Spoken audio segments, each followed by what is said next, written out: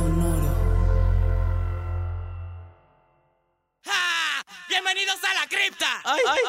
Hola, amor. Hola, cariño. Y bienvenidos a Uy, qué horror, Latinx horror movie podcast with Johnny and Eileen. I'm Johnny.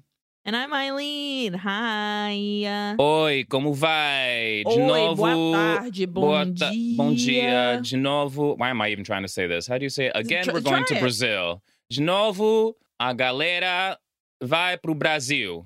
Aí, tá bom, é. Tá bom, okay. Well, kind of. Should we just dive into this thing? Do we have any business to attend to? Girl, there is no business. I don't think so. As of now, zero business. Vamos lá. Vamos lá. Vamos lá. Okay, everybody. So we're going to Brazil today. Kind of. Like, this is a movie from Brazil. I believe it was actually filmed in Brazil, pero no dice en los credits. Ninguna parte. Couldn't find it on IMDb. Me neither. So that is an assumption. However, our two directors are Brazilian, so I'm going to tell you this. Mm-hmm. The reason I'm absolutely certain it's filmed in Brazil, besides some things on the internet saying it's filmed in Brazil, is the birds. The birds in this film. Yo dije, estoy de vuelta en Brasil, because the singing in the birds, I was like, that's a fucking Brazilian-ass bird. I've heard that bird. I love that so much. Not only you would know, but because of your experience having lived in Brazil, that is a very specific thing for you. Fabulous. I love that. So, yeah. The movie I picked today is from Brazil. And to be totally honest, I picked it because I'm kind of busy and I needed something short. I was just like, give me something short. This movie's like 1 hour and 15, but it feels like it's fucking 4 hours long, everybody. Apologies, but it's a slog. Anyway, the movie I picked today is Deep Hatred. It's a movie that just came out in 2022. A thing to celebrate here, a first for Uy, qué horror, is that this film has two directors, and one of the directors is trans, which is amazing. A wonderful thing. So glad. Finally on the pod. I love this. So this movie was directed by Daniela Carvalho and Ale Machado, and Ale is trans.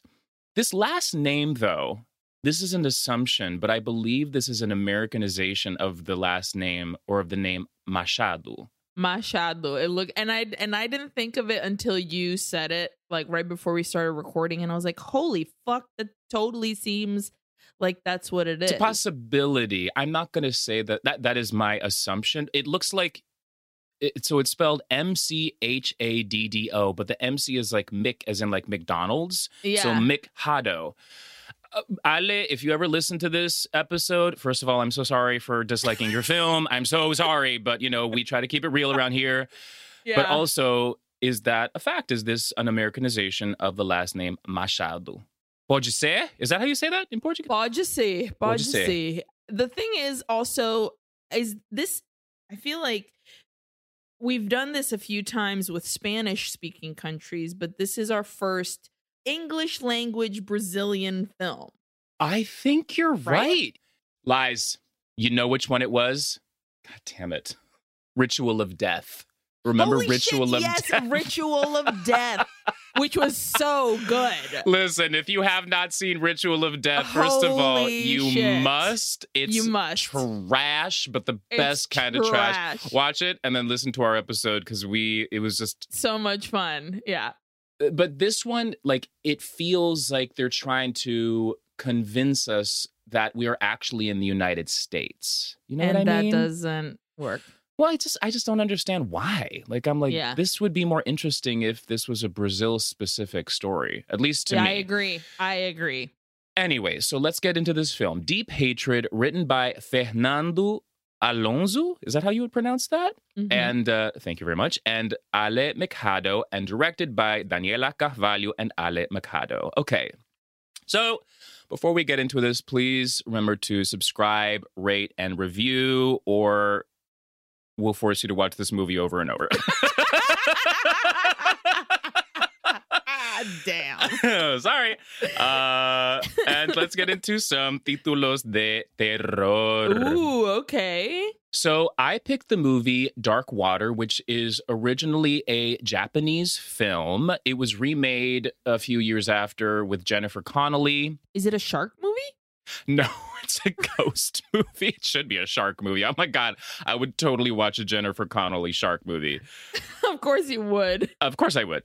I watch any piece of shit shark movie. I watch them all. You absolutely do, dude. So the original Dark Water, the Japanese Dark Water in Brazil was known as Agua Negra.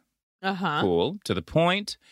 And in Spanish, it was known as Agua Turbia. Ooh. Turbid water? Is that more like it? Something like that, yeah. Sure, whatever. Great. So that's what I picked. And now let's get a synopsis from you.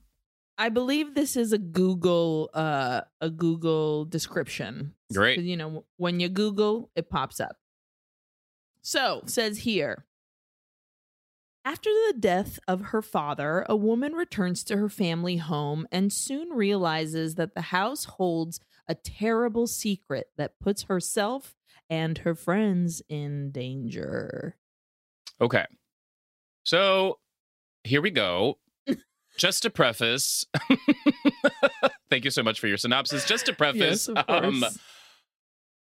This movie I found confusing, which made me so frustrated. Girl, I have so many questions that I am hoping you will answer. My notes are littered with question marks. However, the story is not that confusing. It is just not told very well, in my opinion. Yeah. And there are too many men's names and interchangeable men's names presented to us like we should know who they are already. And I'm like, Who is that? Who the fuck is that?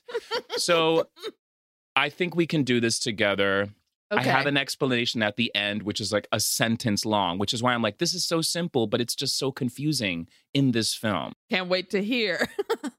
Because at the end, I literally, my brow furrowed into the depths of the earth. Because I was like, what? The entire, like, by the time the movie is over, you might ask yourself, like, why is my head hurting? Because you were furrowing your brow the entire fucking time. Yeah. Talking heads, how did I get here? Okay, everybody, here we go. Deep hatred. We see the word then. Okay, we're in the past. Cool. We get our title, Deep Hatred. Two men in white robes drag a tied-up man that's screaming, "No, no, no, you don't have to do this," to a little wooden dock overlooking a small lake. Right off the top, I was like, ooh, this acting. Yeah. Already not very good. Like, even this man who clearly is being dragged to his death, I'm like, sir, you're about to die? Can we get a little more emotion? No, you mustn't. No, you don't have to do this. So these two men put a sack over this screaming man's head. They tie a chain around his neck. They bop him on the head with a little pipe, and they toss him in the water.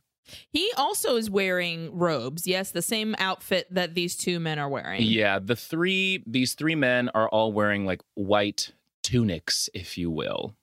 We now see the word now. So here we are in the present. We get these gorgeous aerial shots of beautiful countryside. I must say, this movie looks pretty lush. Good. Yes, it does. The cinematography, very pretty, great to look at. So thank God for these gorgeous aerial shots. And we also get the idea we're out in the middle of nowhere. Okay. A car driving along a dirt road gets a flat tire, so it has to stop, giving us a chance to meet our cast. So these four young people pour out of this car. We meet Cindy and Mark, who are a couple, and Nate and Jen, who are a couple. Nate and Jen are bad and edgy because they wear leather. And Cindy wears a sleeveless white denim vest, so you know she's angelic and pure. And she's blonde. And she's blonde. Yeah. And her name is Cindy. Hi. Hey, guys. It's me, Cindy. I'm Cindy. Hi, everybody. I'm Cindy, and I am here, and I'm going to have a good time. Okay. I'm so happy to be here. Oh my God. Also, just to establish, Jen is the only Brazilian actor here so far, out of this group of people. So Mark, Cindy's boyfriend, changes the tire. They continue on their drive, and Cindy says, "I should have come to see him." So here's what's up. I'm just going to tell you what's going on, everybody. Mm-hmm. Cindy's dad recently died. They're driving out to Cindy's dad's farm. She feels bad for not being around throughout his life, and now when he died. Okay. Mm-hmm. As they drive past a gate onto her dad's farm, which is where they're going, they pass a weird structure, which I will describe as a big Blair Witch stick figure with no legs, and it has white rags like hanging off of it. I wrote that too. I was like, Oh, we see a Blair Witch stick figure over here. Also, I was like, this is a chácara. In Brazil, when you like this type of house and like out in like a farmland kind of vibe is called the chácara. And a lot of people would have a chácara that they would go to for like holidays or like just our home to go visit. Your country and have home. A fun time. Your country home, if you will. Yeah. And they're usually a lovely time to be had, and as evidenced by this film, this landscape is very beautiful, very lush, very green, would love to have a holiday in this wherever they filmed this. It's the house they film it in, Gorgina. I literally wrote, I would love to spend a long weekend at this gorgeous country home, this chácara. It is beautiful. So finally, they arrive at Cindy's dad's gorgeous country house. They get out of the car. Cindy unlocks the front door of the house, and Jen runs inside, and she says, "I want to hit the pool. I want to soak up the sun." And I was like, we're in trouble. I want to soak up the sun. And got my 45 We all thought it. It was a catchy one, Cheryl. It was a catchy one. Thank you, Sheryl Crow, for everything you've done. Thank you, Sheryl Crow. I mean, for real. Also, I just want to point out that when the car drives up to the house, I was like, oh, let me see, because as I'm watching this, and you had said Brazil, so I'm expecting this. Oh, it's set in Brazil. This obviously is a chácara. Like I'm hearing the birds, so I'm like, this is Brazil. And so I was like, let me see what the license plate says, so that I can see what part of Brazil we're in. And when the car, which is a Mustang, excuse me, Flower. When this car drives up, I look and I pause and I'm like, Georgia? Yes. We're supposed to be in Georgia, like the state. Like we're supposed in America, Georgia. In the South. Yeah, we're supposed to be in Georgia. Peaches. Why? Girl, why? Why? And also, no one has an accent or anything. A Georgia. I mean, not that I really know what the Georgia accent is, but like a little southern something going on. A Nothing twang like that. Of some sort. One other character comes in and kind of does hint. like maybe like a oh hi, but that like that cat. Well, hi. I honestly do not understand why two Brazilian directors filming in Brazil would choose to set their movie in Georgia. Nothing against the state of Georgia. Nothing against it. Not at all. But you have Brazil at your fingertips. You have Brazil here. You are Brazilian. It would just make it, honestly, like, if Cindy, this gringa, this white girl from the United States had come, like if her father had come to Brazil and she's like, oh, I got to go to Brazil, it would have made it more interesting. Like, why there? Anyway, 1,000%. A missed opportunity, if you ask me. So let's hit the pool. I want to soak up the sun. Let's soak up the sun. So Jen and Nate hit the pool. They soak up some sun as Cindy and Mark look around the house. And Mark says here, ugh, what a mess. Who would live like this? But this house? is beautiful. It's gorgeous in here. And also, this is my home, dude. Don't say that shit to my very face. Judgmental. But like, they didn't. If this is a line that this man was given, they could have at least made this house look nasty. Gross. The only thing that they did here, I think, is they brought in a fog machine. Like, they make it look like foggy and dusty. That fog machine is the lead character of this fucking film. Absolutely. Just present at all times, has all the lines. Right, she is a diva and she must stole be the show, honestly. Absolutely. But also the other thing, the only other thing they do is they throw sheets on top of shit. That's it. Okay. So here we are in the house. Great.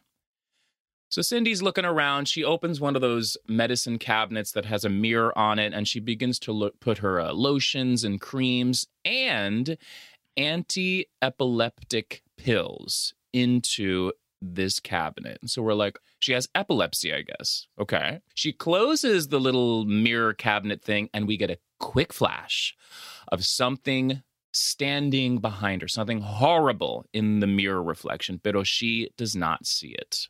Yeah. It's gorgeous outside, so they all sit at a beautiful outdoor table for drinks. And here, Cindy reveals that this place used to be a commune, which, by the way, I looked up. And according to dictionary.com, a commune is a group of people living together and sharing possessions and responsibilities. However, I always think of a commune as more like culty. You know what I mean? They're two very different things because I often cults do begin or are in a commune. Like, that's a very common thing for cults to be because that's kind of always the vibe.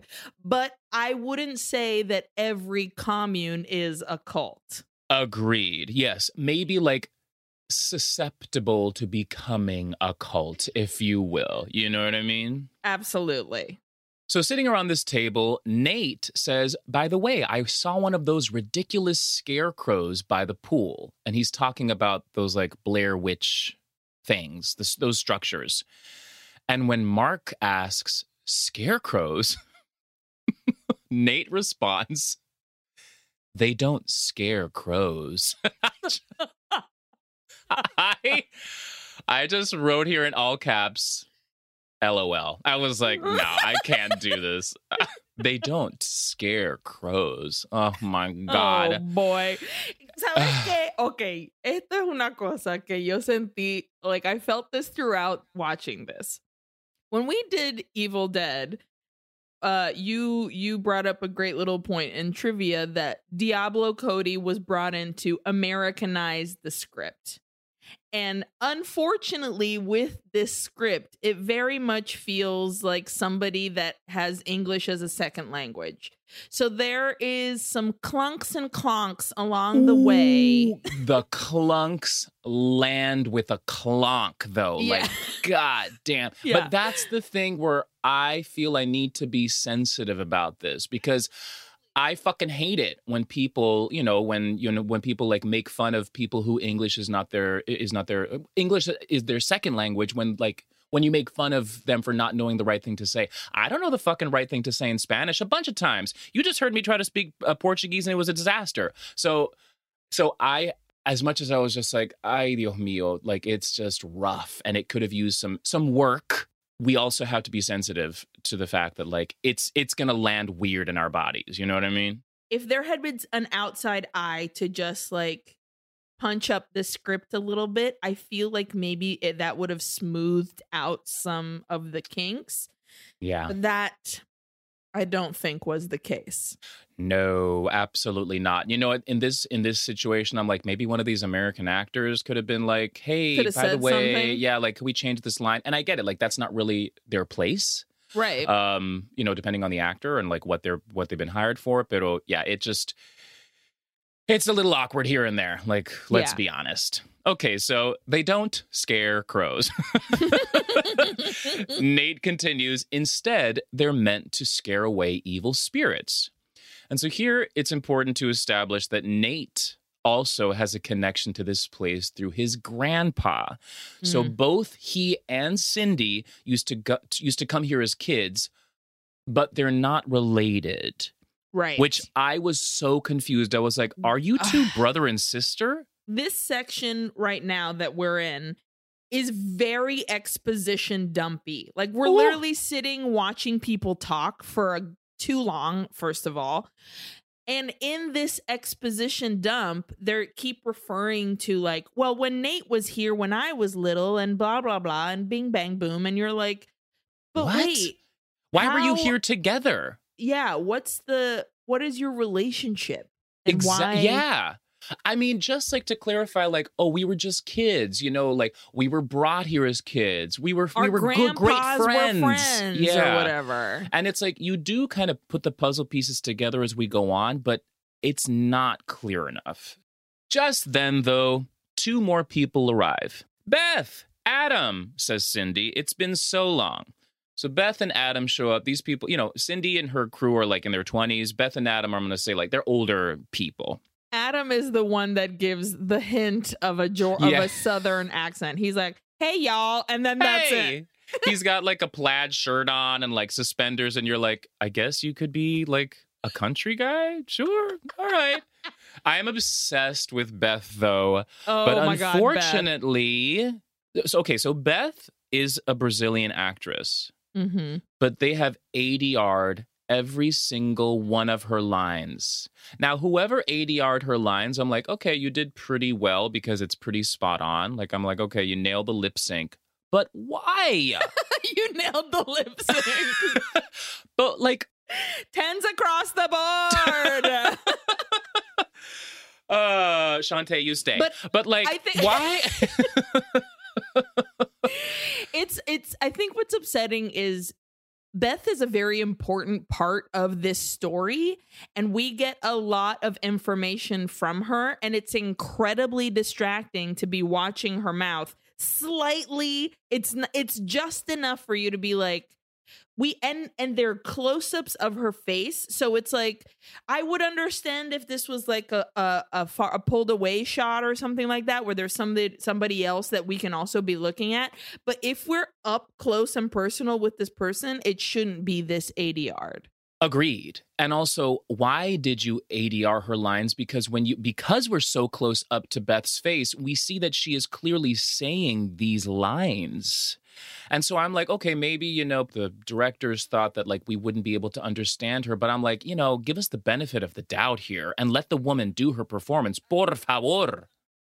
Yeah. Unless it was something else. Again, this is an assumption, you know? I mean, I doubt it unless she had a mic problem throughout every single shot she had or something like that. But that's highly unlikely. And also, look, none of the acting in this film is my cup of tea. Pero la mujer who did the ADRing for Beth is in a Shakespeare play. She is like, oh, well, welcome to this farm, my wheel. And I'm like, mujer, por favor. Thou brought your... And it's like very slow and deliberate, and it sounds different because it's ADR'd. It's just demasiado. Pero okay, distracting. Aquí está El Adam y la Beth. So they lived here for years. They've known Cindy since she was a child. God. They know Cindy's mom, and they know Cindy's dad, Bob. Okay? Keep Bob? This man's name. I didn't realize the man's name was Bob. I had to put this in caps right now. I was like, the dad's name is Bob. Cindy's dad's name is Bob. And I'm even going to tell you, I'm not 100% sure. Es que también, here's the thing. The names they picked for all these people are the most generic names. Exactly. That's why I said they're so interchangeable. I can't. Cindy, give me something. Jen, Mark, Bob, give me something more Adam, interesting. Girl, a name in Beth. Por favor. Oh my God. Okay, so Cindy introduces Beth and Adam to all her friends, and she mentions, oh, Nate also used to come here as a kid. And Jen pipes up and she says, Nate's grandpa used to come here a lot on business. And Beth says here, your grandfather wasn't a very affable person, you know. It's exactly what it sounds like, by the way. Yes, it is. Exactly. And Nate Beth, responds, are you here? I have invoked the spirit of Beth. And Nate here responds, well, in his opinion, you were all hillbillies. Oui. Okay. Excuse me? Wow. So Beth and Adam clearly decide to leave because it's awkward and because fucking Nate is a douchebag. Douche. But before they head out, Beth says, be very careful when you go out at night. Okay. Later that day, as Mark and Cindy head to the pool, Mark hears chains. So he goes to check it out, and a door to a bedroom closes in his face. So he assumes it's Nate and Jen in there. I don't know, fucking around or something. But when he walks out to the pool, there's Nate and Jen, and he is shocked. And I was so confused. I was like, what? Yeah. What happened? Yeah. What did you see? I was like, is there something behind Nate and Jen? ¿Qué está pasando? Why are you so surprised? Anyway, so Mark goes back into the house to check the room where the noise came from. He opens the door and he finds the shape of a body under some sheets in bed. But when he pulls the sheets back, nada. Strange. And then muddy, dark water slowly ripples toward his feet. Yes, what? Okay. What? You're telling me that all that goop that we see throughout this film, that's all supposed to be mud? That's not blood? Well, I wrote here, not interesting you mentioned that, in parentheses, blood question mark? I think it's supposed to be muddy water. I also, because later on, because I wrote blood in this section. I was like, ooh, this blood. But then later on, I was like, hold on, is this mud? Because it's so dark and it has the consistency of fake blood. Yeah. And the way that it pours out of places, I'm like, this is meant to be mud? Mud doesn't look like this. The reason I picked dark water for my títulos de terror, it's dark water. It's basically what it is right now. So this dark water is slowly rippling toward Mark's feet, and behind him, a chained figure clomps by the open doorway. Pero Mark does not see it. Outside by the pool, Nate snaps a pic with his phone of Cindy and Jen. They're kind of like lounging by the pool, and he zooms in on the picture, but he doesn't zoom in on Jen. He zooms in on Cindy, which I was like, oh, okay. But I was also super weirded out because I was like, are you related? I'm pretty sure they're not, though. Pretty sure they're not. Cindy and Jen then decide to go for a walk. I will very briefly mention this scene where they find an old abandoned house and Jen hides and then jumps out at Cindy and is like, come on, woman. I haven't smelled pussy since they locked me up. It's like, no, why are we doing this? Anyway, yeah, that happens. But I will say the shots of the chakra are very beautiful. Very beautiful. It's very much just showing this landscape, which I'm like, okay, this I can handle. But absolutely. The purpose of it to discover, are we discovering this house for a reason? Pero no es nada. It's literally just no es nada. Yeah, it's just a jump scare moment that doesn't even land, honestly. Exactly. But we do, on this walk, come across an old abandoned church, which, to reiterate what you're saying, this is a very cool location. This space that they found to film this movie is really impressive. Yeah. Really, really cool. So they sit outside the church, and Cindy says, Nate suffered a lot when his grandfather died. His grandfather was his hero. It's what made Nate bitter because, as we're discovering, Nate is a fucking douchey, stuck-up asshole. Okay, he really is. So we're discovering, okay, not only has Cindy's dad died, but at some point in the past, Nate's grandpa died too, and Nate was super close with him. Okay. Mm-hmm. It's nighttime. Everyone is hanging around the kitchen table drinking wine when Jen and Cindy decide to get up to go take a shower. And Nate says, "Ooh, shower party." And Cindy's response, "Man, you're silly."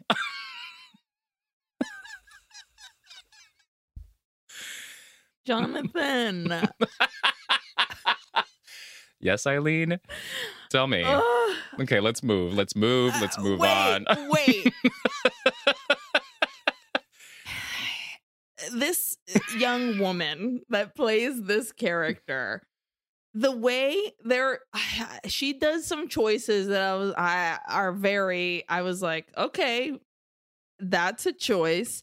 Yeah. Pero not only that, not only was this "man, you're silly" response infuriating and I wanted to throw my computer, but also right before this happens, we get, I think for the fucking 15th time, Jen say, "Stop it, Nathan. Nathan, stop it. Stop it, Nathan. Nathan, wow. Stop it." Did you hear that she said stop it every... I must have just Brother, me estaba volviendo loca. Yo dije, ya, suficiente con el stop it. I mean, honestly, though, stop it, Nathan. Honestly, you're awful. Everybody here needs to stop it. Stop it. So, okay. So the gals get up to shower. "Man, you're silly." And Mark shows Nate an engagement ring. He wants to propose to Cindy. But remember, Nate is into Cindy. So he says to Mark, "That's so corny. You want to give her this cereal box ring?" And I was just like, oh God, this fucking guy is truly awful. So Nate walks away, and Mark accidentally drops the engagement ring, which lands at the bottom of a gated stairway.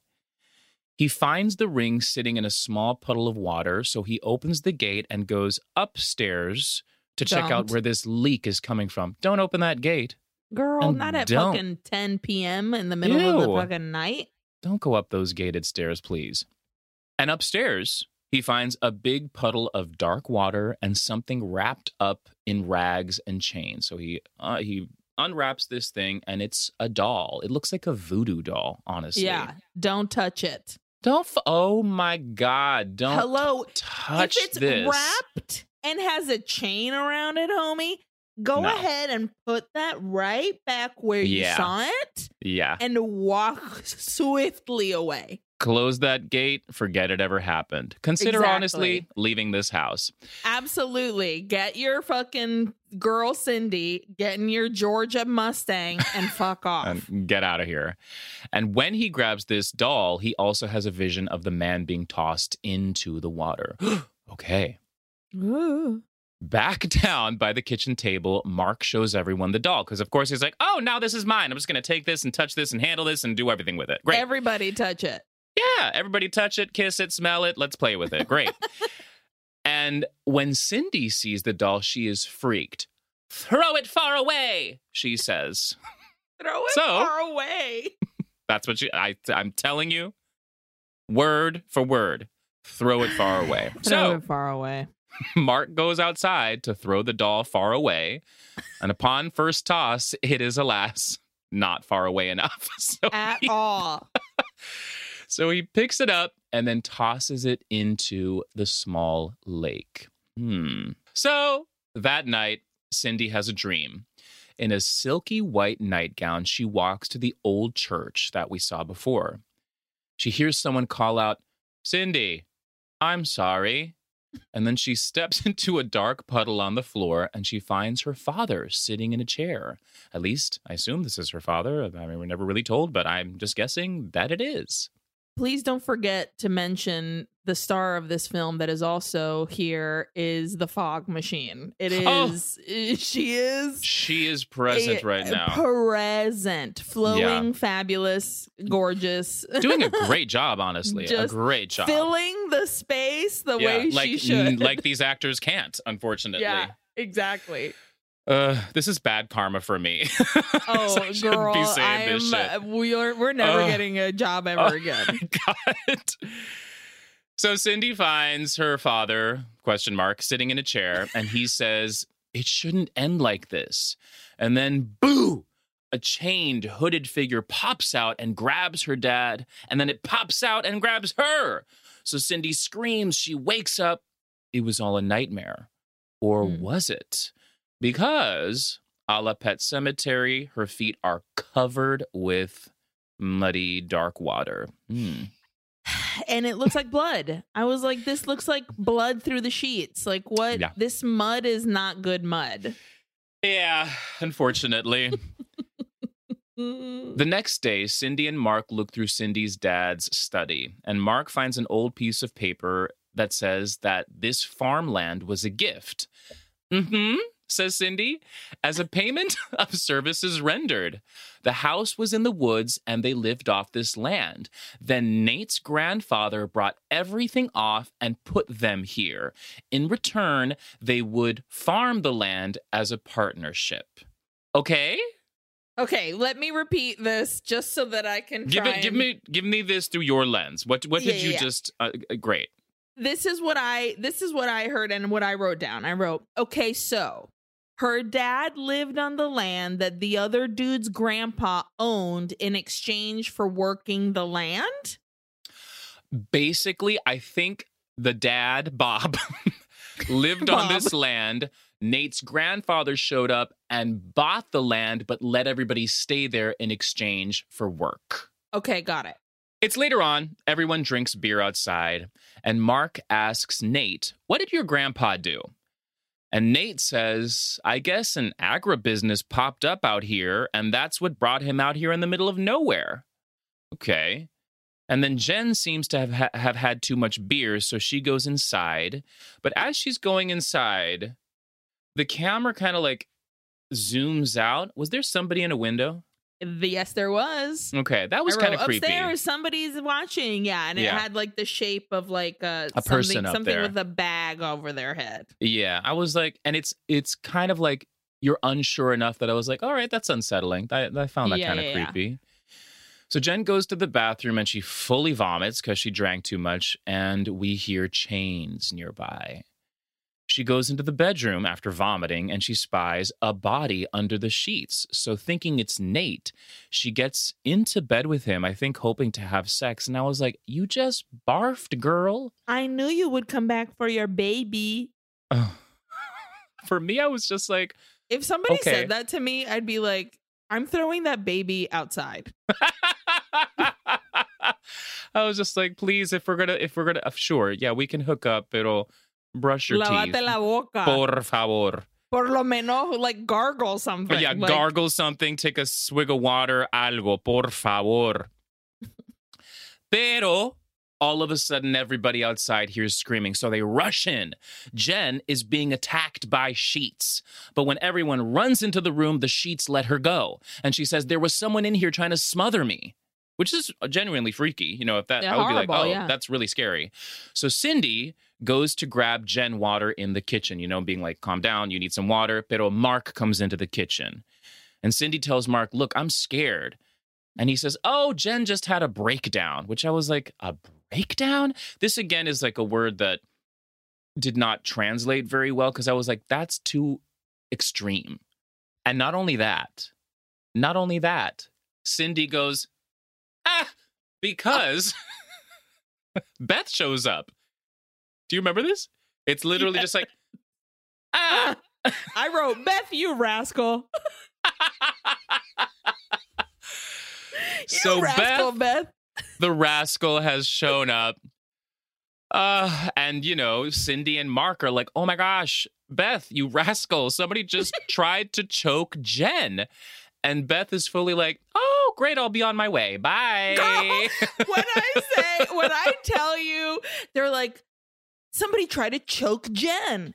Choke her? Well, time to go. It's like,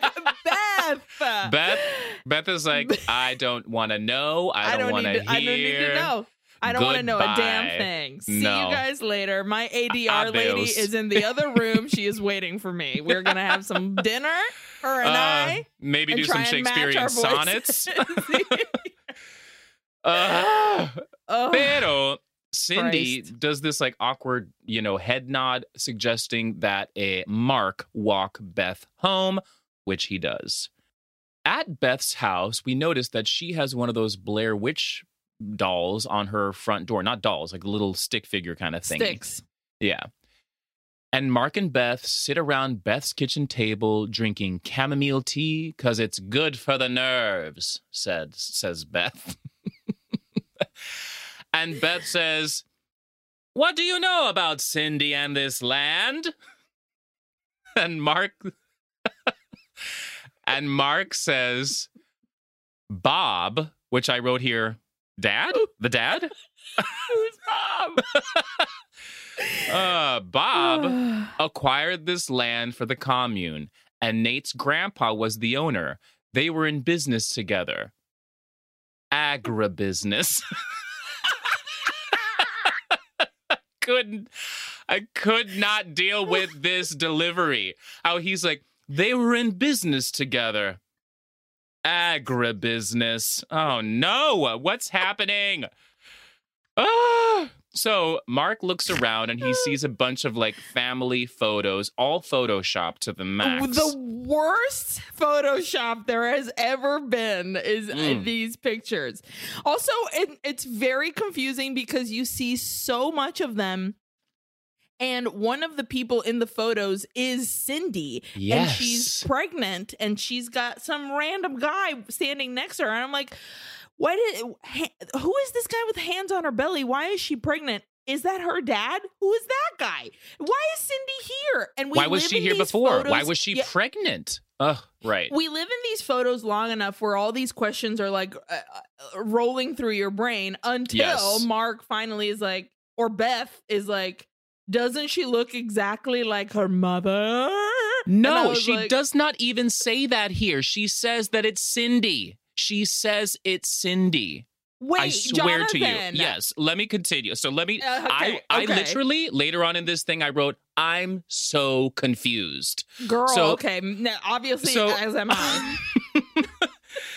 So as Mark is looking at these like photoshopped photos, he finds like a little like urn. I called it an urn. They call it a vase, which he grabs, which I was like, rude. Don't be touching my shit in my house. And Beth fully grabs the urn back and she's like, you have no respect for our beliefs. And this is where Mark is like, is that Cindy and these photos? Because he's looking at these fucking photoshopped pictures of Cindy and these men. And Beth says, yes. She fully says yes. And could she mean the pregnant belly? That's Cindy in the belly? Oh, interesting. Maybe that's what it is. That's not clear enough, though.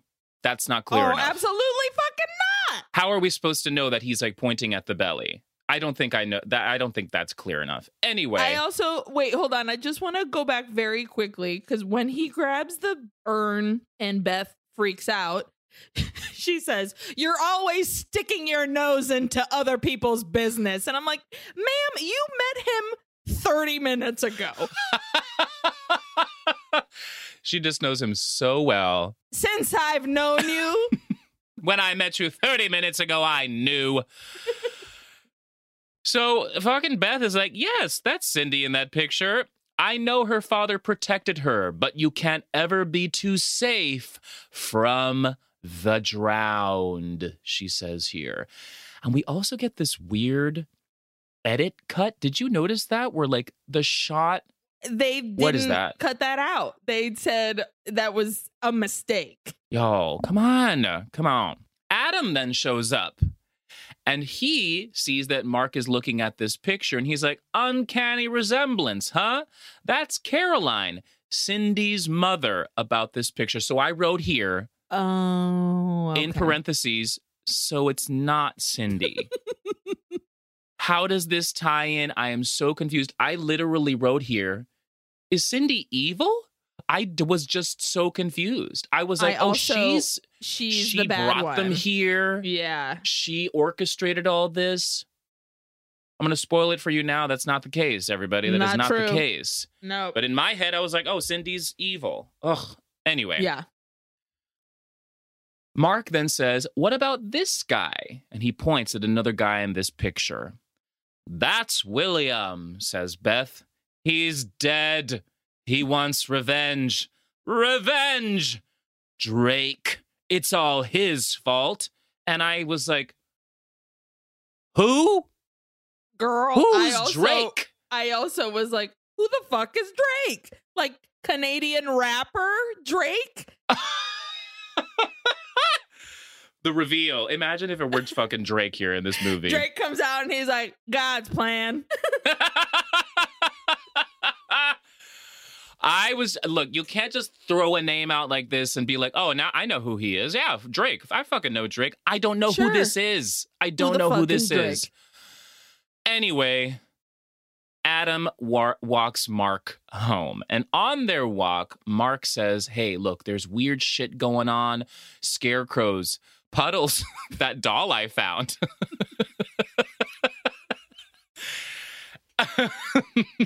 Wow, that stuff is real weird, guys. Scarecrows, puddles, that doll I found. Those are it's such the puddles weird for things. me.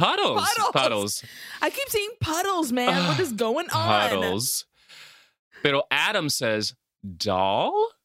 Bob did some witchcraft to protect Cindy. What did you do with the doll?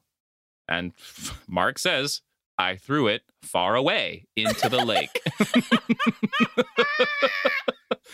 And Adam is shocked. He says, whatever you're doing here, finish it fast. It's not safe for Cindy here anymore. So Adam heads off, and Mark here says, "Fuck," which I had to rewind this moment 10 times.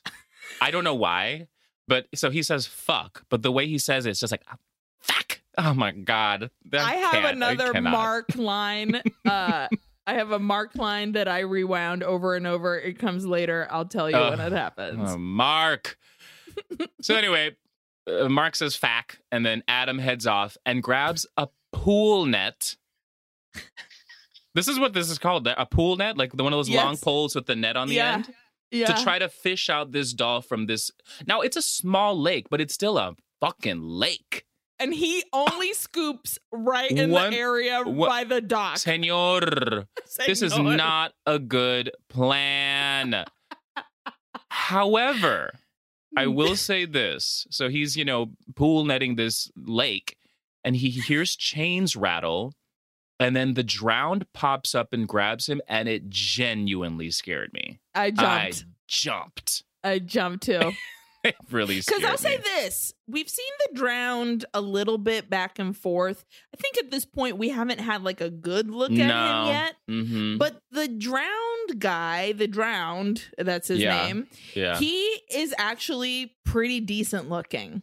I agree 100%. A frightening creature, a horrible if monster, you will. Yeah, it's scary looking. And I like also, it's like Jaws. You just like get like little suggestions here and there, which makes it extra awful. And even the reveal at the end, I was like, you know what? Okay, I'll take it. Yeah, not absolutely. bad. Yeah. So pobrecito, El Adam was attacked by the drowned.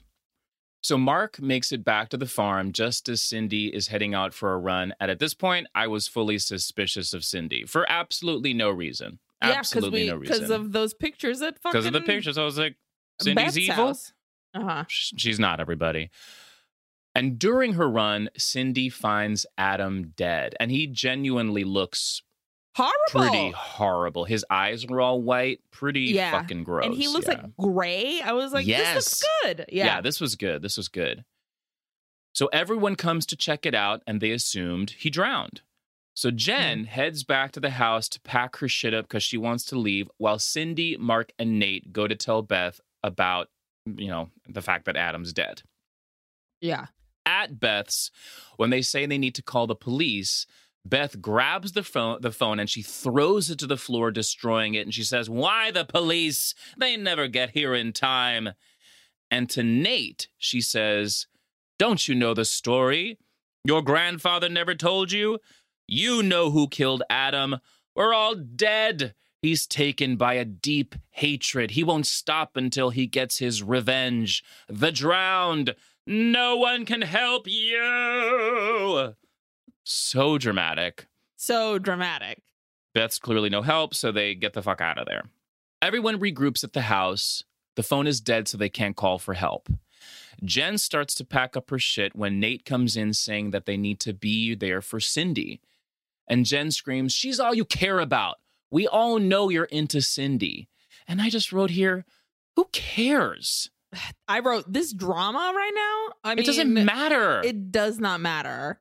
So Cindy and Nate try to console Jen, and she screams, "Go fuck yourselves." In the subtitles, it says liar. I don't think she said liar. No, she says la.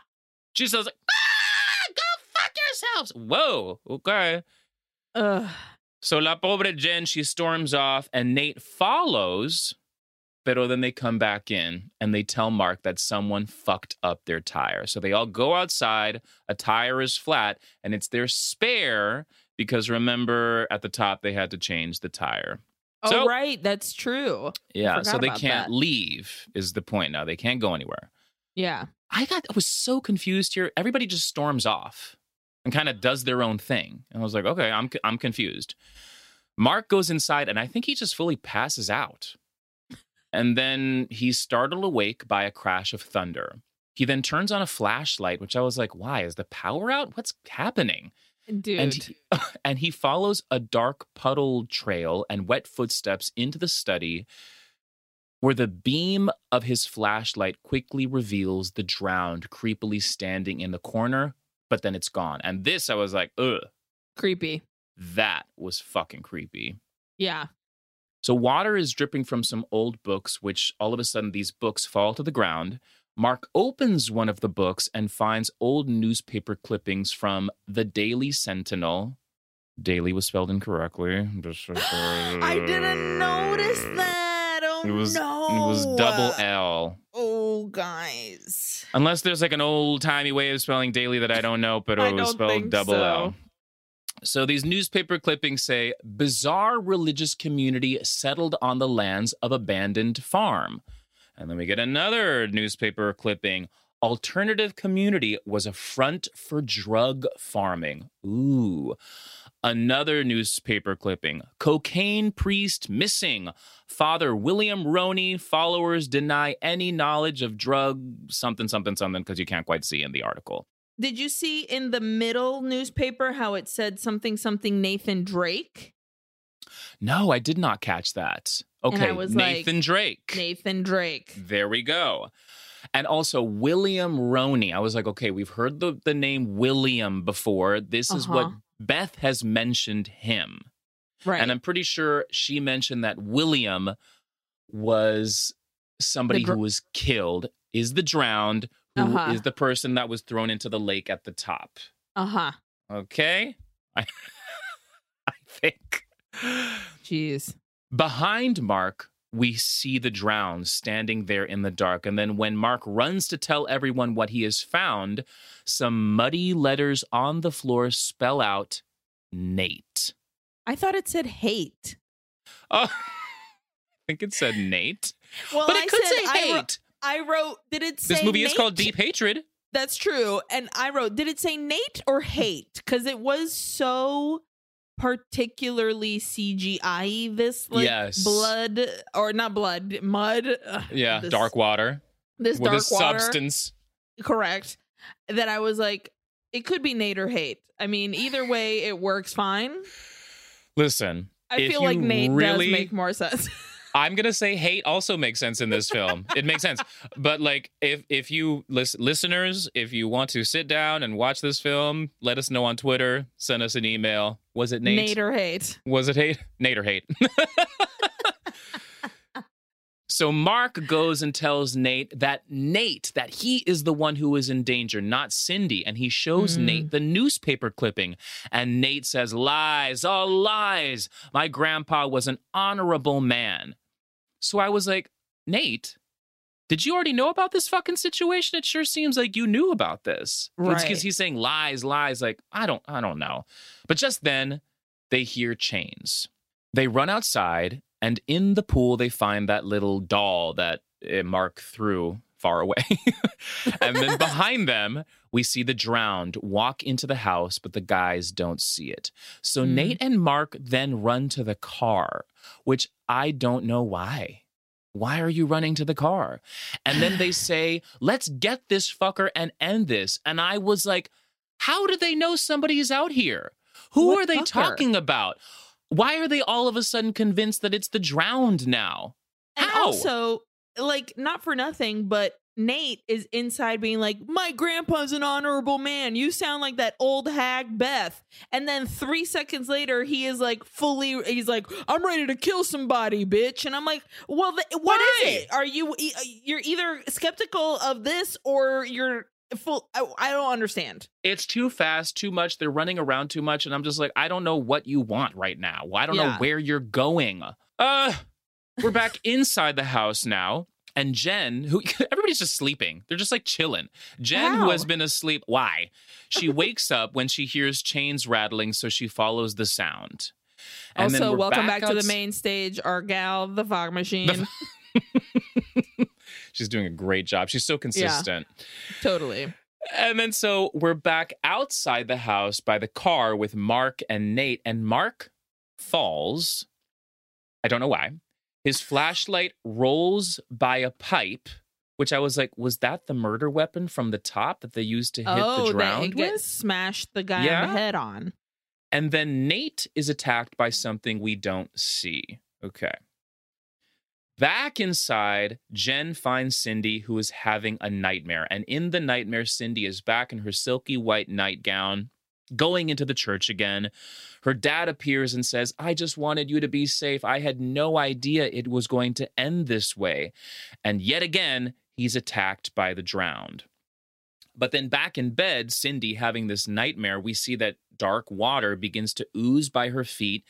And Jen is there. She turns Cindy on her side because Cindy is having a seizure. Like she's fully foaming at the mouth. And I had completely forgotten about, nobody goes to get a pill. Nobody remembers like, oh shit, remember how this girl is epileptic? Like nada.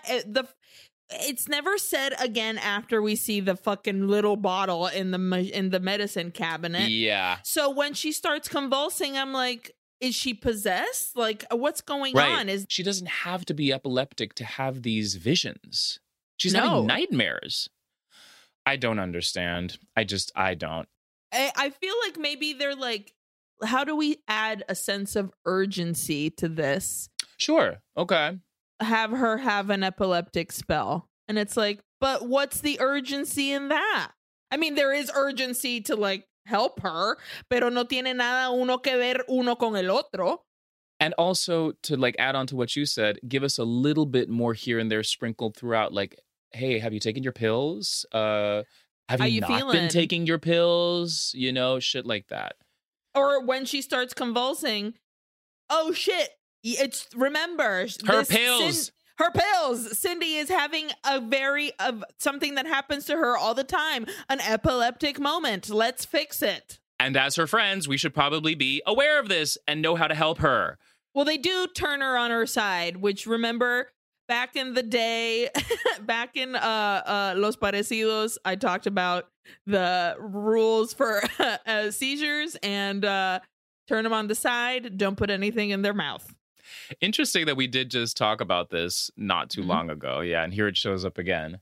So at least Jen is trying to help her out, knows what's up, at least a little bit. But then we're back in Cindy's dream.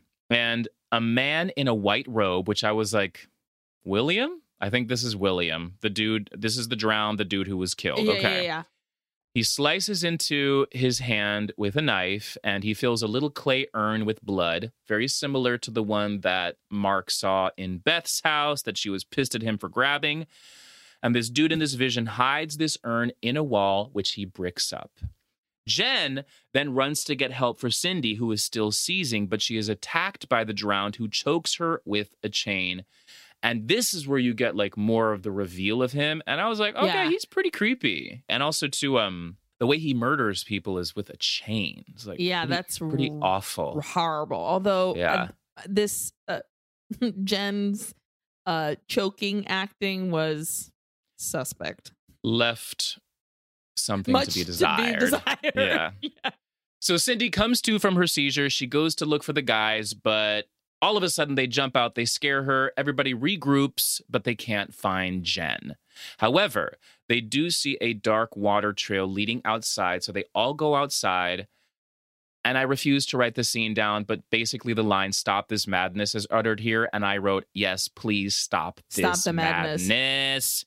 Anyway, Cindy and Nate go to look for Jen in the dark. Mark heads back to Beth's house to see if Jen went there. At this moment, when Mark enters Beth's house, he says, "Jen." But then Beth like breezes by weirdly and he goes, "Whoa, Beth." Listen, Beth, you're a rascal. I wrote, Beth, you creep.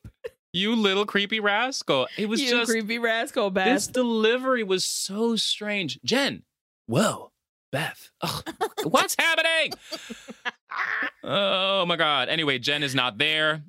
And then we then switch to Nate and Cindy's search for Jen. And Cindy tells Nate that he should give Jen a chance. And he says, maybe you're right. After all, my favorite isn't available. And he grabs her hand and I was like, not the time, my dude. Now? Now a warning? But not even just him being like, oh, my favorite isn't available, which I was like, available? Ugh. Cindy is also super chill and casual at this point. Like, you should give Jen a chance. Your friend is missing. The stakes are higher than this. And then he grabs her hand and the way she's like, no, hey, this can't. Hey, remember, we're here for Jen. Remember? Of course I remember. She's missing. And I wrote here, are you related? Which they're not, but I was still confused. I was still fucking confused. Okay.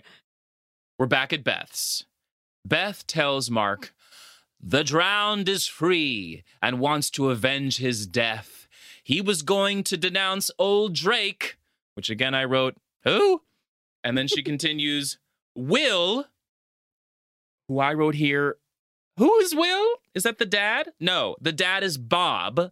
William. So I was like, okay, yes, William. So she says, William refused to accept that our commune was a front for drug farming. He ended up being thrown into the lake. Adam and Cindy's father didn't do anything to help him. Do you understand now? Which I wrote, no. I wrote no also because I forgot. I was like, I literally wrote, who is Adam? Okay, I also had that in my notes. I was like, does she mean Nathan? I also wrote down at the end of this speech of hers, I was like, who is Adam? But I will tell you, I will remind you who Adam is. Let me just finish what she says here. So she says, we all betrayed him. We were all seduced by the old man's scheme. When William found out about it, which I was like, what is it? The drugs? The scheme. Yes, sure. He was incriminated by Nathan Drake. Okay, so let's go back. Mm-hmm. Adam is Beth's friend. The know quote unquote country guy who died was attacked by the drowned. The drowned. But she says here, Adam and Cindy's father didn't do anything to help William. So I was like, are Adam and Cindy brother and sister? This line was literally said. No. No, they're not. But this is not clear enough. You can't say that line, Adam and Cindy's father didn't do anything to help him. I was so lost in the woods right now. But okay, William was ordered killed by Drake, Nathan's grandfather. Huh. The commune, including Adam's dad, Cindy's dad, did nothing about it. Oh, fuck. What did I fuck up? Not Adam's dad, just Adam.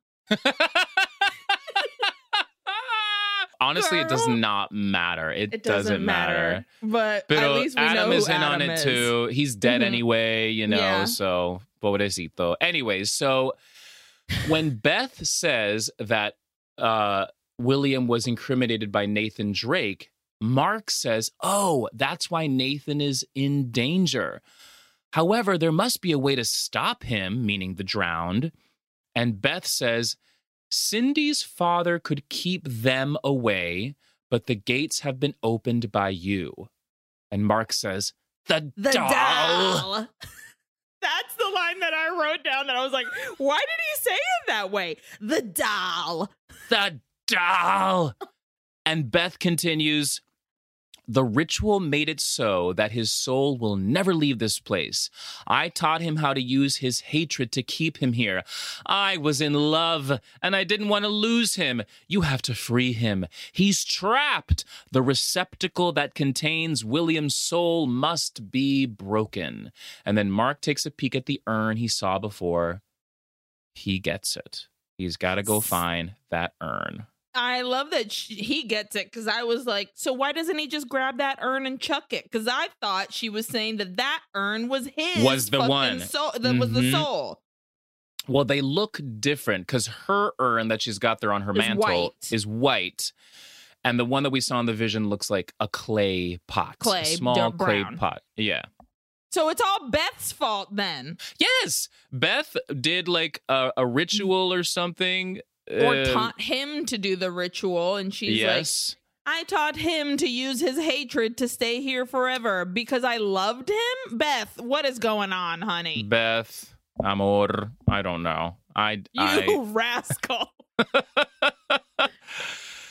So everybody regroups at the house. There's still no Jen. And Mark says the only way to stop the drowned is to break the clay vase, urn, whatever.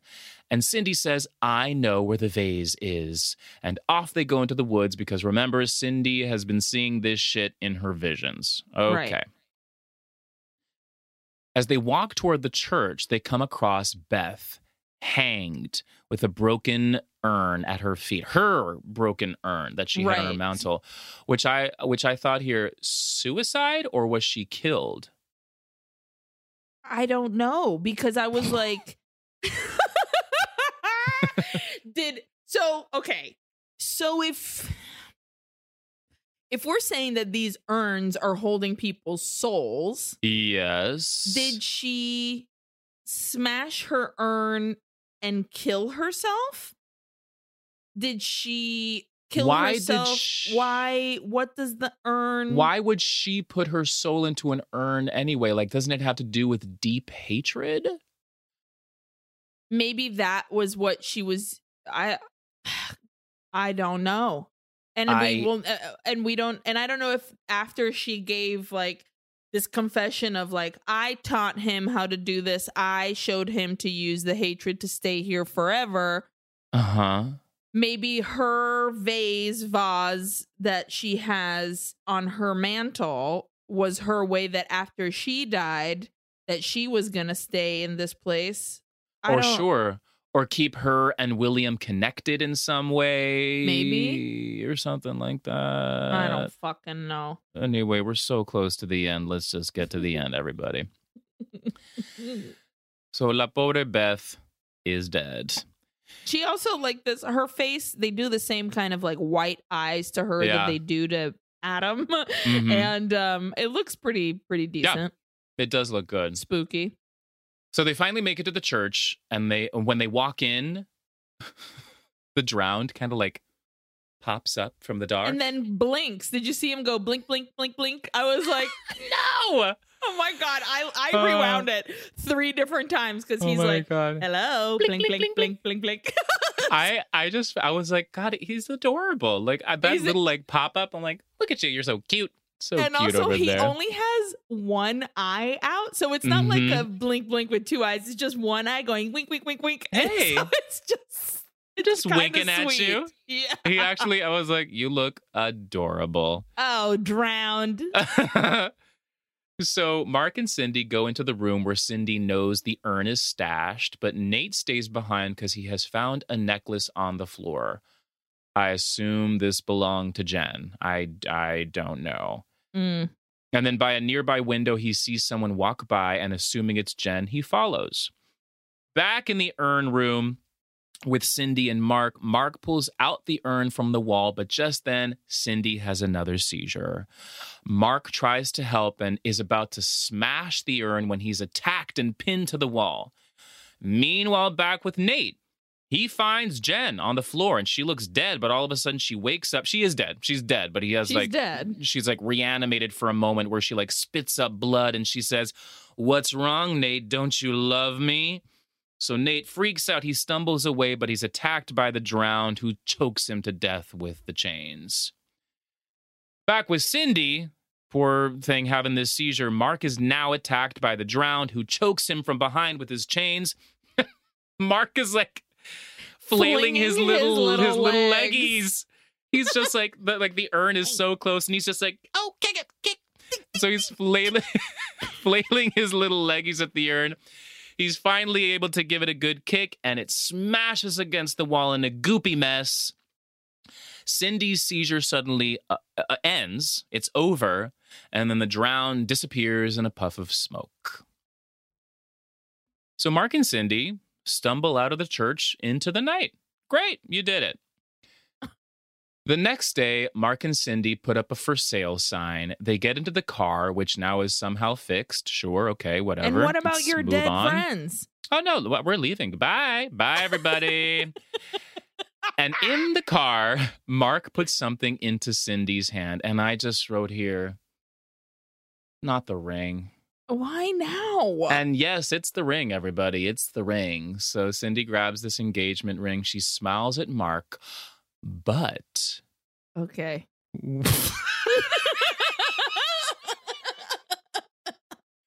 Oh my God, I wish you could all just see the way Eileen's face just dropped. So, okay. We see Mark's face and something funky happens to one of his eyes. And then we get a quick flashback of basically the entire movie. It was Mark the whole time. So I think he got possessed. Your face right now, I can't. I think he got possessed when he found the doll wrapped up in the rags and the chains. And basically, he was the one who killed everyone. He was the one who, like, took the air out of the tire. But how? I don't know. This doesn't make any sense at all. I was baffled. When I tell you, again, like I said earlier, my brow was the furthest it's ever been because the flashes we get of him like doing the things that the drowned did, I guess, like we see him like poke a hole in the wheel of the car, I guess, or like let the air out. I don't know. Something yeah, whatever of the sort. So I was like, so is he putting on the bag and the chains and the things? Are they in cahoots together? Like, what is?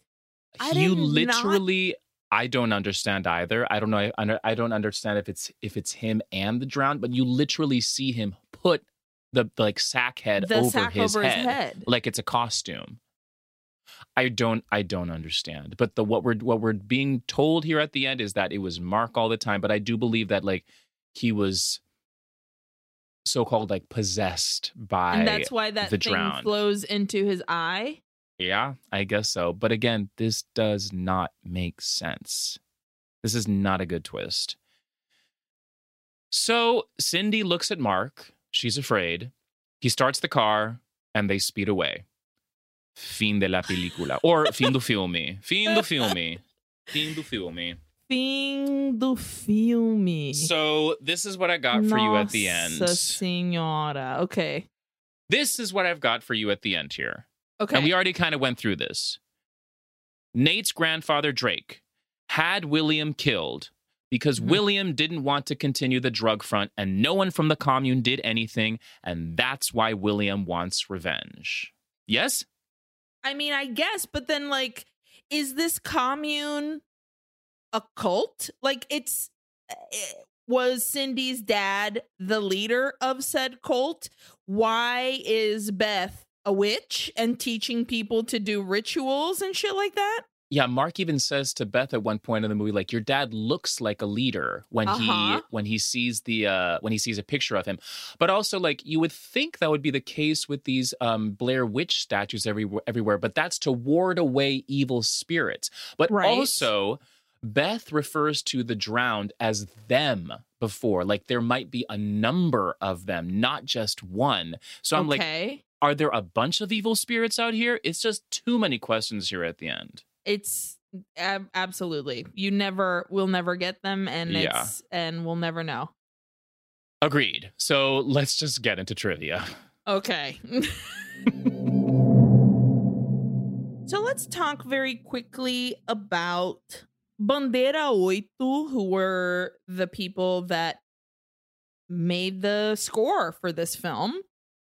They're very, like, I like that they were very featured as, like, we are Bandeira Oito. But I went to their website and they have a bunch of movies that they've done scores for, soundtracks, most of them films, I believe. Funnily enough, the one that is not included in their list is this film. Hey. Okay. Yeah. But in their about says here, the music production company Bandeira Oito, having over 20 film tracks to its credit, started its activities in 2006. It was created by Fábio Mondego, Fael Mondego, and Marco Tomaso to sign the soundtrack of the movie Meu Nome Não É Johnny. Hey! Hey! That is my name. In partnership with the film's director, Mauro Lima. This movie received, among other awards, Best Original Soundtrack from the Brazilian Academy of Cinema. Very cool. The industry's doors were open and the work started. Quote, we enjoy the art of transforming and enriching the scenes through music. It is a pleasure to watch how the soundtrack helps to bring smiles and tears to an audience, how it amplifies emotions in a movie theater. This is our job. And then it says, we're glad you came by, which I thought was sweet. Oh, love that. And there's a picture of, it says there are 3 of them, but it's only 2 of them here, and they're very handsome fellas. Oh. Hello, Bandeira Oito. Como vai?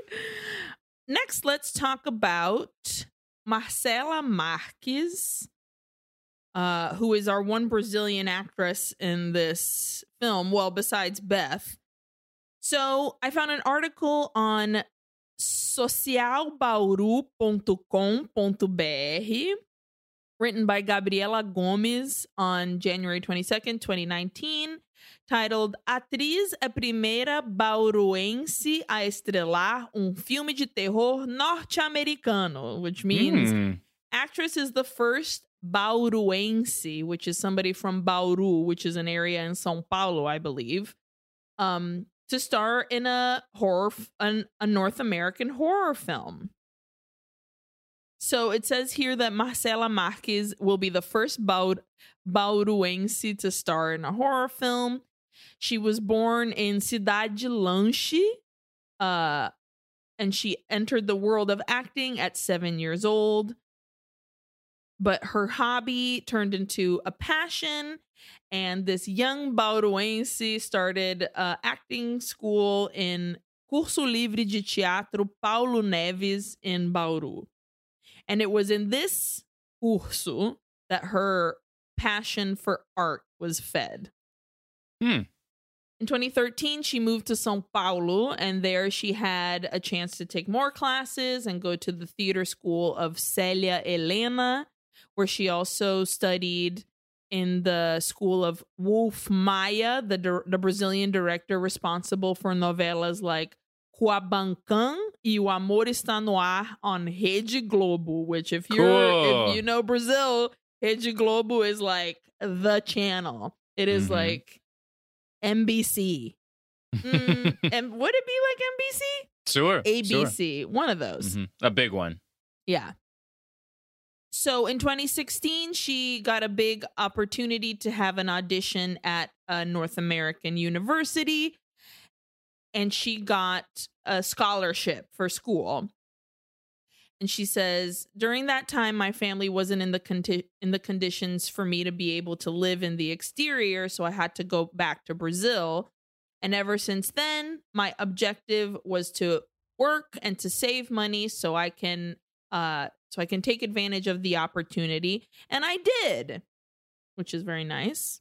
And then she went to study in Florida, where she sent some of her material to a producer. And in 2018, she received the invite to audition for this horror film. And guess what? She passed, and then she was cast in Deep Hatred.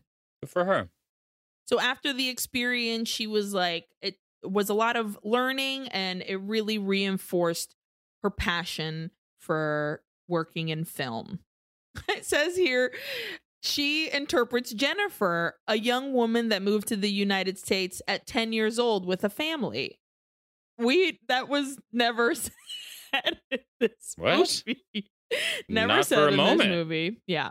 And finally, it says here, her big plans for the future is: espero poder ser uma atriz bem-sucedida, aprender cada dia mais e ser muito feliz, which means I hope to be a very successful actress, learn every day, and be very happy. You know what, Marcella? We wish you the best. Absolutely. Now let's quickly talk about Phil Miller or Myler or Miller, because this lovely actor played Adam, our Georgia guy. Right. Yeah. It says here in his Wikipedia, Phil Myler is a Brazilian actor and an internationally awarded voice actor. He's worked for a lot of voices in Brazilian cartoons and stuff like that, which is pretty cool. And I'm pretty sure he does like the dubbed voice of a lot of these cartoons, of like American cartoons coming to Brazil. Sure. But also very cool, he has been in a lot of American television. So, for example, he's been in a show called Scorpion that was on CBS. He was on Brooklyn Nine-Nine, which the minute I saw the clip of him in Brooklyn Nine-Nine, I was like, I've seen this episode 1,000 times, and it's you, Phil, you're here. Oh, he was in Parks and Rec? Wow, okay. Amazing. That's kind of cool. But he was a voice in Rio, the movie, remember that cartoon movie where all the birds, the parrots, and they all Brazil, yeah. So he was in Rio and Rio 2, so that's pretty cool. Nice. So the man is working, like he literally has a fucking shit ton of credits on IMDb. So way to go, Phil.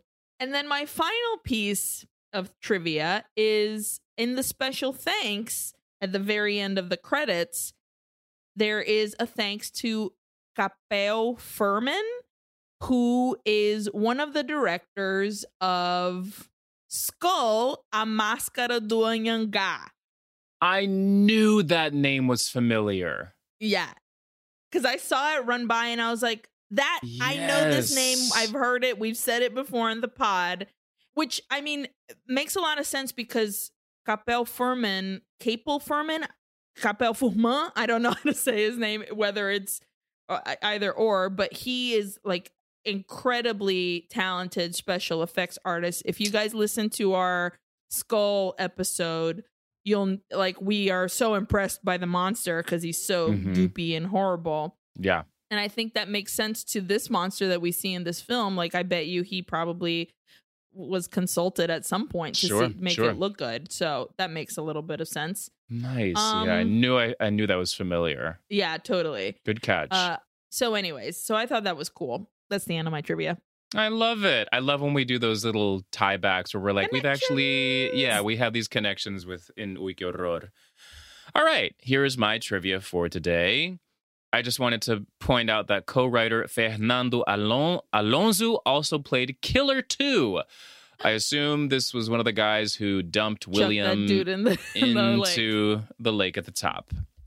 So I found a YouTube interview. The channel on YouTube is called Dead Talk Live. And so this was with the directors Daniela and Ale, and also the actors who played Mark and Cindy. By the way, their names are... Mark's name is Jeremy Sless, and Cindy's name is Sarah Drust. Sarah Drust. First of all, this interview is like over a half hour long. So if you want to watch it, it's quite lengthy. So Daniela says about the significance of the water, that the water, funnily enough, that we were like, the fog machine was another character.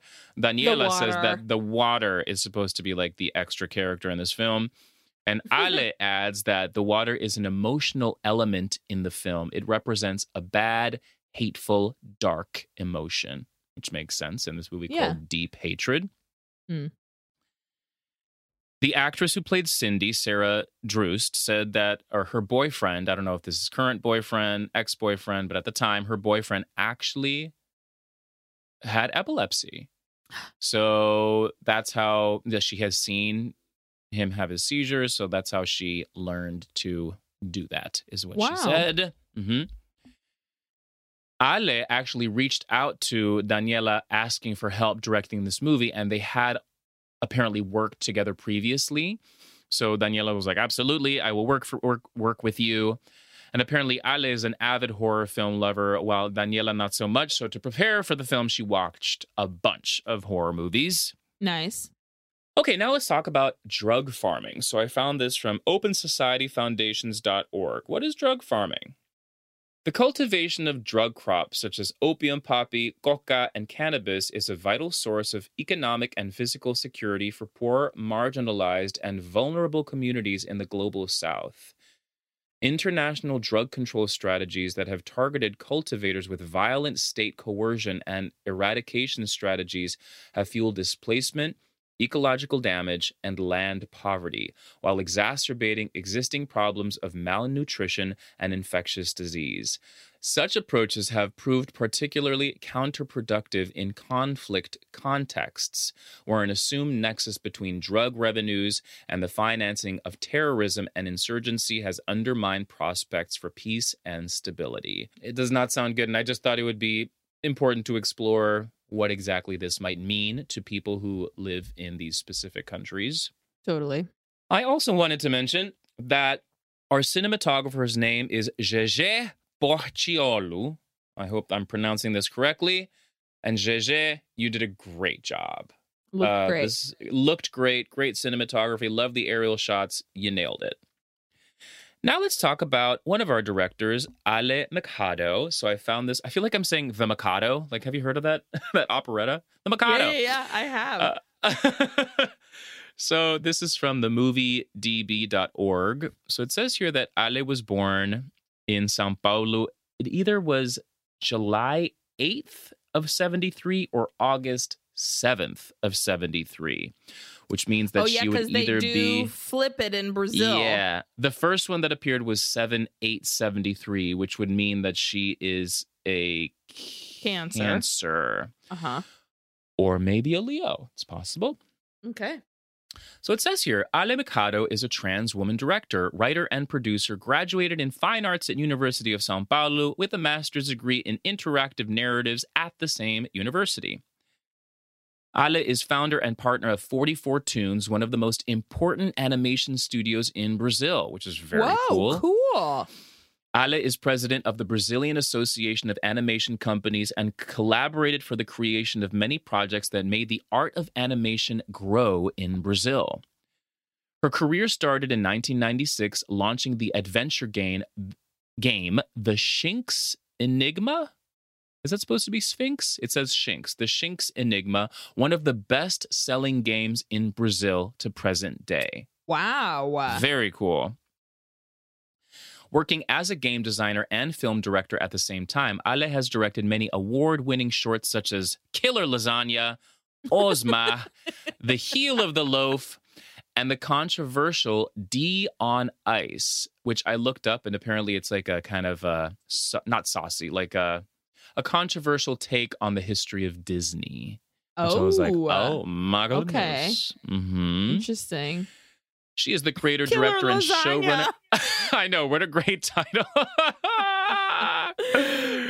She is the creator, director, and showrunner of the animated series Newbie and the Disaster Knots and Ozma, the First Slice of the Loaf. This is so cute. I know, I love these titles. Ale's first feature film was launched in 2017, the animation Gadget Gang in Outer Space. And since 2017, Ale began to direct live-action films.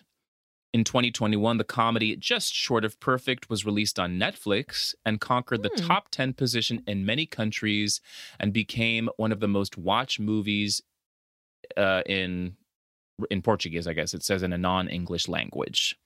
Wow. So I did find this other interesting thing, and I guess it's kind of shady of me to include this, but I found it interesting. And we all got to start somewhere, everybody. We all got to start somewhere. So I found this from theguardian.com. This was written by Amelia Tate, January 28th of 2021. And it says here, it is hard to describe what happens 24 minutes into Ratatouille. Not Ratatouille, Ratatouille, an animated children's movie from 2007. Four unnerving rats, one with a handlebar mustache, another in pearls, begin to jump up and down and grunt in a restaurant in order to alarm the human clientele. La la la la la, they sort of sing while dancing. Sort of sing. What? I'm very confused as to where this is going. Oh, yeah. Then they do the can-can and shout, ha, ha, ha, before making ghostly noises. Ratatouille is not, it is safe to say, a good movie. It is barely even an acceptable movie. It was created in just 4 months by Brazilian animation studio Vídeo Brinquedo. What does that mean? Brinquedo? Toy? Toy. Vídeo Brinquedo to be released in the same month as Ratatouille, the restaurant and rat-themed film that went on to win Pixar the Oscar for Best Animated Feature. I don't have regrets, but I'm not proud of it, says Ale Mercado, one of Ratatouille's producers. She says Vídeo Brinquedo had a budget of just £75,000, because this is The Guardian from UK, to script, cast, animate, and score each movie she worked on. These included The Little Cars, released the same year as Pixar's Cars, and Little Bee, released 2 years after DreamWorks' Bee Movie. Ratatouille's budget, by comparison, was £112 million. Wow. I was young and needed to produce some films, says the 37-year-old from Sao Paulo, meaning Ale Mercado. I thought, I have plenty of ideas, but okay, I need to pay my bills. Oof, Ale, I feel that. I feel that. Absolutely. The movies Mercado helped to create are mockbusters, films that ride on the coattails of blockbusters. Now, this article is lengthy. You know, there's been like, Disney has tried to sue, but also it's not a good idea to sue because then it brings attention to the mockbuster. I believe that some of these films have even been sold in Walmart here in the United States. Like, it's very involved. The film world that like takes and does like parody work and like that kind of shit that to make money off of the very popular or like a blockbustery film. Bitch, there is some parent out there that's like, I can't take you to go see Mary Poppins, so I'm gonna buy you Berry Poppins from Walmart and you're gonna like it.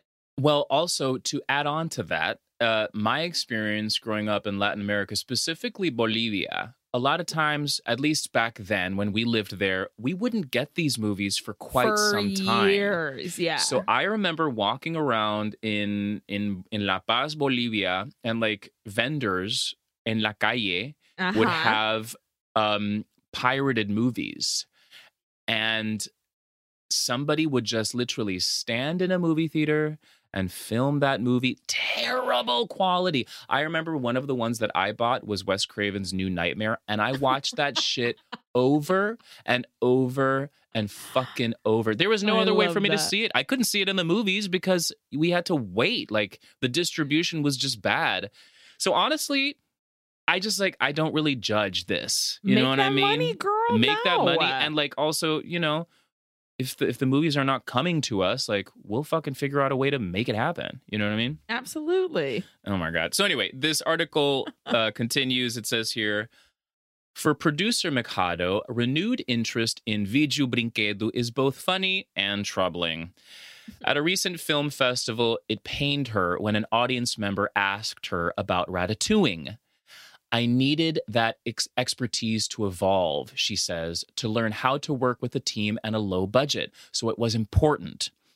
Was she ever happy with the finished movies? No, she says with a laugh. Never, never, never, never. And that is the end of my trivia. Great job. I think it's just in the effort to learn and be better. Sometimes you gotta fucking do some shitty shit. And yep, we've all props to been her there. for owning it, though. That's really absolutely what she said. She learned from this experience, and now, you know, literally from that bio that I was reading, she's making these great things happen. So, you know, good for you, girl. Yeah, keep it going. Just make a better movie next time. We're currently this right now is we're living in her learning era, exactly, if you will. Yeah. Well, wonderful. We loved your trivia. Great job on this fucking film. Mm-hmm. And let me ask you some questions. Great. Johnny, were you scared? For a brief moment, yes, I was scared. How about you? No. What was your best scare? I actually have two. When the drowned popped up behind Adam and I genuinely jumped. And also that little flashlight shot of the drowned in the dark. I was like, ooh, creeps. So that's it for me. What about you? I also had two.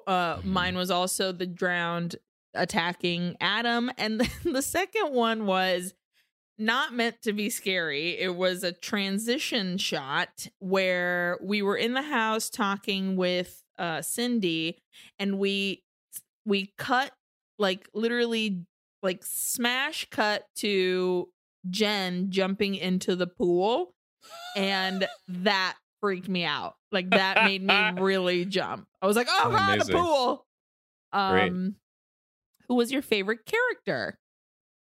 I gave it to Beth, just because she was, and to give her like some respect, because, you know, this poor woman was totally ADR'd over. Right. I liked her face. I was just like, you have such an expressive face, you know? So I'm going to give it to Beth. What about you? I gave it to Adam. I was like, you're the only one I kind of like think is doing a decent job. I'm not going to give it to any of these other kids. That's for no sure. way. Absolutely not. What was your best line? I feel like I could just go on and on and on and on. But there was a line that I didn't mention that Nate says, my grandpa always used to say that when things start to look gloomy, crack open a beer, which I was like, sure, I'll take that. Yeah, why not? And also fucking Mark saying agribusiness. I just... but there were so many more. I will stop there, though. What about you? I also gave it to a Mark line, but mine was the doll. The doll. The doll. And then the other one, because I was just like, this is insane, was when Jen was like, come on, woman, I haven't smelled pussy since they locked me up. And I was like, what the fuck is happening here right now on this day? What is happening right here? What was your best death? Adam, even though we don't see it, but I was like, this has got to take it. What about you? Same, Adam. Yeah. And also, he looked great in his post-mortem shot. So. Yeah. Did you learn anything from the culture? No. No, I don't. No, I don't think so. Right? No. There's nothing to learn here. Absolutely, I don't think. fucking not. And out of 5 oohs, how many oohs do you give this movie? I give this movie 1 ooh. This is a story we've seen many, many times. This is a tried and true horror trope kind of story. Yeah. I feel that it would have been more interesting if you had specifically stated that we were in Brazil and made that an actual point in your movie. Yeah. I don't understand why you ADR'd over Beth's lines, this Brazilian woman. I don't get that. You know, it's interesting because I did read a lot of reviews of this movie just to kind of like make sense of what the fuck happened here. Right. And I started taking them personally because a lot of the reviews were coming from, you know, like Americans, you know, people from the United States of America, and a lot of like white people. So I was like, don't fucking talk about the movie this way. But at the same time, I'm like, yeah, it wasn't great, everybody. The good things, though, the movie looks good. You know, the acting was rough for me. It was confusing, even though the story is relatively simple. But like I said, it looks pretty good. The creature design was cool. Loved that gorgeous house, but this was not for me. So 1 ooey. How about you? 1 ooey also. Mm-hmm. All the things you said, I will say that monster looked great. It really did look very cool. And I like that it had just one eye. And I went, wink, wink, wink.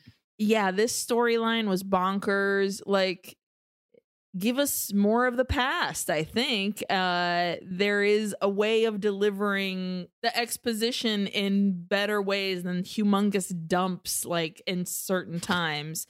But also, like, not, I don't know. It was, the script was convoluted. The acting was tough to get through. I think there is potential there. If only they stuck to what they knew, I guess. Like, take advantage of the fact that you have Brazil, that you have this farm to film in. I don't know. It was this was a rough one and a confusing one, and that's a shame. So 1 ooey for me as well. Sorry to this film. Yeah, like it's funny because like even with the bad ones, sometimes I'll be like, "Oh, it's so bad, you got to watch it." But this one, I wouldn't recommend it. I wouldn't. I'm sorry, but that's it. But it's on Tubi, and if you want to watch it, feel free. Yeah, support Latinx film, everybody. Even when we said it when we started this podcast, the good, the bad, the ugly, support it. You know? Yeah, you just gotta be ready. Be ready. Be ready. Well, let's get out of this chakra because I keep seeing these puddles of blood everywhere, but I think it might be dark water. Dark water. Thank you so much for being here. We appreciate all of you. You guys are the freaking best. Please remember to subscribe, rate, and review wherever you listen in cualquier Jesus. Not every time, but most of the times. Yeah. Follow us on our redes sociales at Uy Que Horror on Instagram and Twitter and TikTok. Send us an email of whether you think that word was Nate or hate over at uyquehorror@gmail.com. You can find all of our movies, including this one, whether you like it or not, on our Linktree, linktr.ee/Uy Que Horror. Join our Patreon. You're gonna find a live there that we did recently on The Last of Us, and there's gonna be more of them coming.